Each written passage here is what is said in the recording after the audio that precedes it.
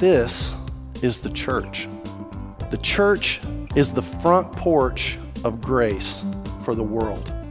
That is our job. That's who we are. And that's what the Holy Spirit came to empower us to do. Thank you for downloading our podcast. Make sure you subscribe to get new ones every week. And don't forget to check out First United Methodist Sweetwater's website and social media. Now, here is Pastor Ryan Strebeck. Well, for many people, if you walk around town, the whole COVID-19 era, as long as it's lasted, for many of us, it has been like a recovery of Mayberry, where neighbors are out walking around with their kids, and kids are on their bikes, not worried about traffic, and everybody's just moving around and coming and going, and people have more free time, and they're spending more time with their families. Others have experienced great devastation when it comes to jobs, the economic impact, the isolation that it's caused. And then we have everything in between. And so I think every person on that spectrum is represented here today. If it's not us, it's somebody in our family. If it's not somebody in our family, it's a close friend that we have here in the United States or around the world who's been impacted by the 369,000 plus deaths of coronavirus and all of the things that have come in its wake. On a lighter side, I had a dream early on in the process that I was in a Zoom meeting, and it was like Dante's vision of hell. I couldn't get out, and everyone was staring at me, and I was staring at myself. And it's still hell, just thinking about it. Others of you may have had pleasant dreams of finding toilet paper at the grocery store. So we have gathered on the day of Pentecost, as God's people have for thousands of years, and we come from many different places. What is Pentecost? What does the day of Pentecost mean? Pente means 5, and Pentecost 50. It's 50 days. On the Jewish calendar, the festival of Pentecost was 50 days after the first sheaf of barley or the first shock of wheat came into the barn. So when that first sheaf of barley came in, they started the ticker, and 50 days later, they had the festival of weeks, or the day of Pentecost. And it was a celebration of the giving of the law. It was their remembering, hey guys, God loved us enough that when He gave us a land to live in, He gave us law that where we could connect with God and we could connect with other people in a way that we didn't destroy each other. He gave us a way to live. And so they celebrated that every year in the Harvest Festival. Christians have celebrated the day of Pentecost since that first day of Pentecost that we read about, that Tina read for us today in Acts chapter 2, for a little over 2,000 years. And it's 50 days after the resurrection of Jesus. So we celebrate at this festival the coming of the Holy Spirit, that God loved His people enough, that Jesus promised that He wouldn't leave us alone, that He would send us the Holy Spirit to be with us, just like the beautiful noises of the children are with us today. They're close to us. God is with us in that way. Now, if you're a farmer or you've ever lived in farm country, which if you're from here you have, you know a little bit about the fact that harvest involves diversity. Harvest time involves diversity.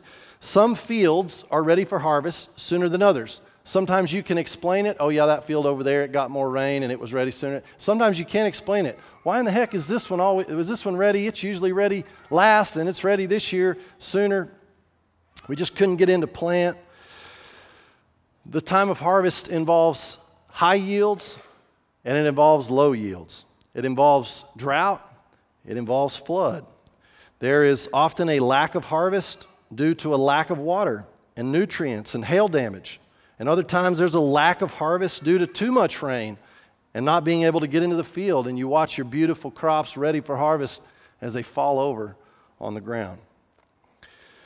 Some are joyful at harvest time, celebrating the fruits of their labor and abundance, saying, golly, we can finally take a nap and prop our feet up and be paid for our hard work.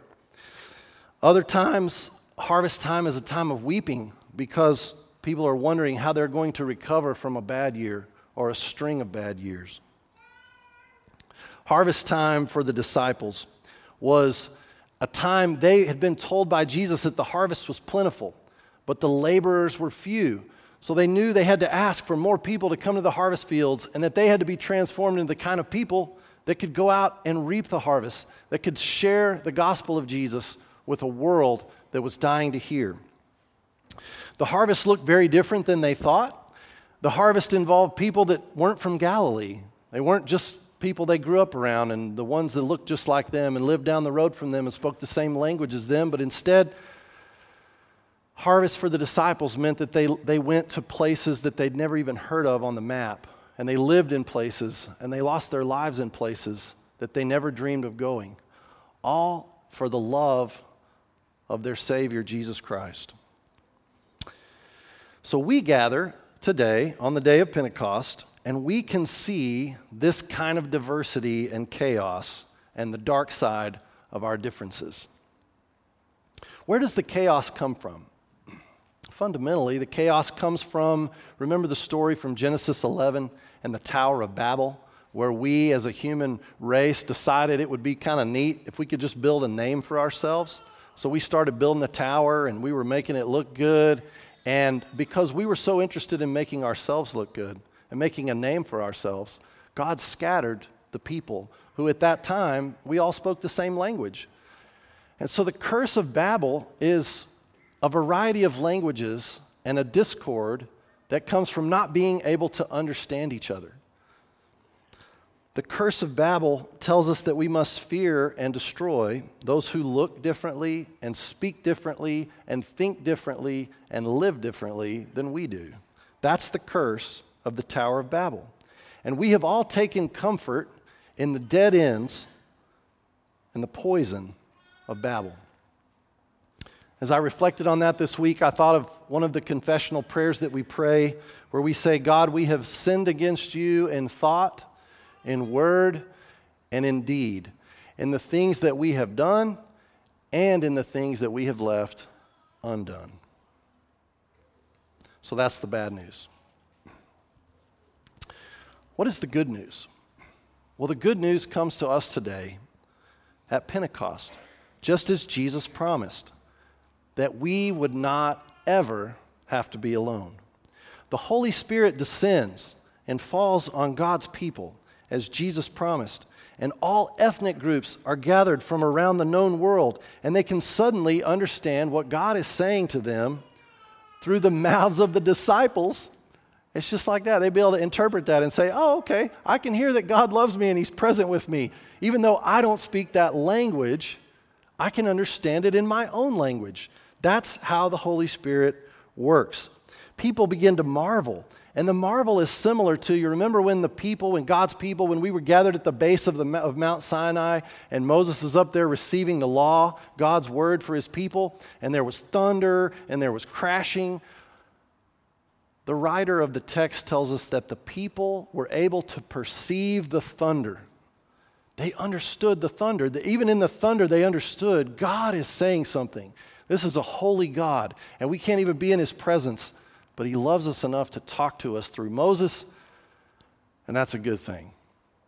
So instead of Moses being here and talking to the people, and the Holy Spirit comes, now the disciples are sort of taking that Mosaic role, and they are speaking in tongues, in different languages, where other people can understand the gospel, and it's symbolic of the gospel leaving that tiny little corner of the map and going out into all the world.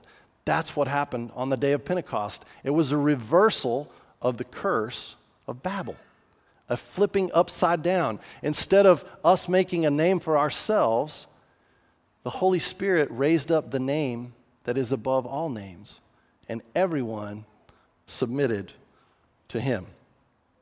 So, who is the Holy Spirit for? Is the Holy Spirit for those super spiritual Christians that have these special formulas and do these really cool things and they don't seem to ever do anything wrong? Of course not. The Holy Spirit is for all baptized Christians. In fact, we believe the Christian faith teaches that when you come through the waters of baptism and you're baptized in the name of the Father and the Son and the Holy Spirit, that everyone receives the Holy Spirit. Now, we may ignore the Holy Spirit sometimes. We may be filled with the Holy Spirit at different times in our life in powerful ways that we don't even have words for. but we've never been without the Holy Spirit since we were named in the waters of baptism. The Holy Spirit has always been inside of us, living with us, writing the new law on our hearts, as Jeremiah promised. Right? It wouldn't be a law anymore written on tablets of stone, but it would be the law inscribed on our hearts. So we're baptized together by the Holy Spirit, not to be elite, but in order to live like Jesus in the world. The prophet Joel said that the Holy Spirit would fall on men and women, on everybody alike, and the sons and daughters would prophesy. When we're filled with the Holy Spirit, we prophesy. Doesn't mean we go out and hang a shingle on our office door that says, "Hey, prophet is open for business. I'm going to, read your fortune or something." It just means when we prophesy, we tell the good news of Jesus. We preach the good news that Christ loved us enough to live among us, to suffer among us, to die among us, and to be raised on the third day, to ascend into heaven and send us the Holy Spirit. That's what we celebrate. That's what it's like to prophesy. Sharing good news with somebody about Jesus is you and me prophesying. We're expanding our reach because the harvest is plentiful. And it may take us to places where we've never stripped cotton before. It may take us to places where we've never harvested wheat before. But those fields are ripe for harvest, right here where we live, and maybe for some of us, very far away. I want to close with a quick story about a project that's percolating in my pea brain here that keeps me up late at night. And Amberly and I have been talking about a way to kind of build a front porch at the parsonage. And this comes from kind of wanting to be a little closer to our neighbors and the kids riding around the neighborhood and doing all the stuff and just kind of be there as people are walking around, but being able to congregate on the front porch. And so we've been thinking about how that might work and how we might tie it into the roof line and what kind of lumber we're going to use and what joints we're going to use and all that good stuff. I've been thinking a lot about front porch.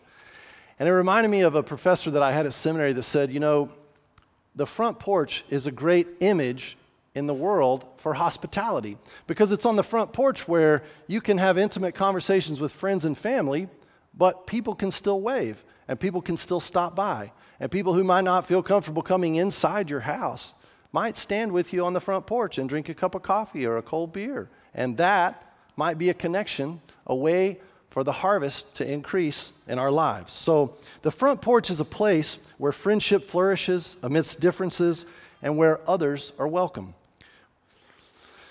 So where is your front porch here in May 2020? We all have a place where we can invite people into. It may be your office, it may be your farm, it may be your home, it may be a phone call, it may be social media. But this is the church. The church is the front porch of grace for the world. That is our job. That's who we are. And that's what the Holy Spirit came to empower us to do. So I'll pray with you today. Come, Holy Spirit. In the name of the Father, and the Son, and the Holy Spirit. Amen.